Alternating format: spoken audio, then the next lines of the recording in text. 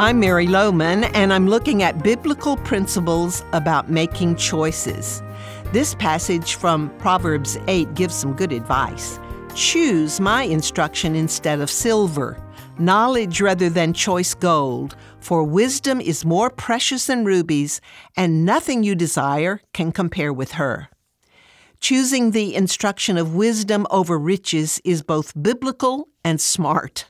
According to this proverb, nothing you desire can compare with acquiring wisdom. Are you focused and intentional about learning to be wise? And how do you choose the instruction of wisdom?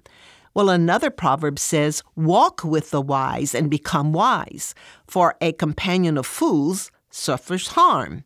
So you choose to closely associate with wise people.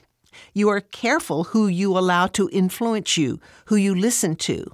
As Christ followers, we don't isolate ourselves from the world, but it's extremely important who we walk with, making sure our instructors are biblically wise.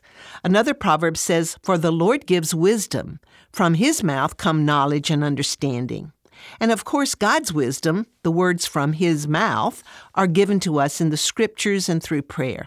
In fact, James writes, "If any of you lacks wisdom, you should ask God, who gives generously to all without finding fault, and it will be given to you."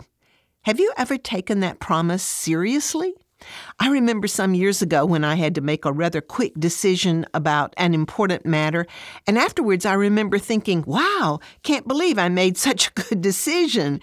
And then the Holy Spirit quietly reminded me that I had been consistently praying for wisdom, and God just answered my prayers.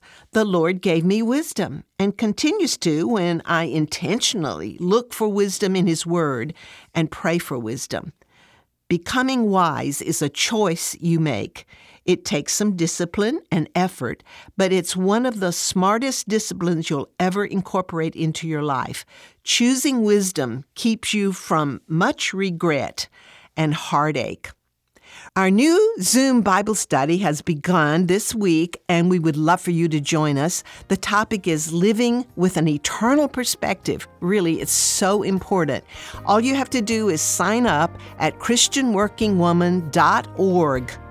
There's no charge, but you do need to register. We just look forward to having you join us for this special study. Please join me again tomorrow for the Christian Working Woman.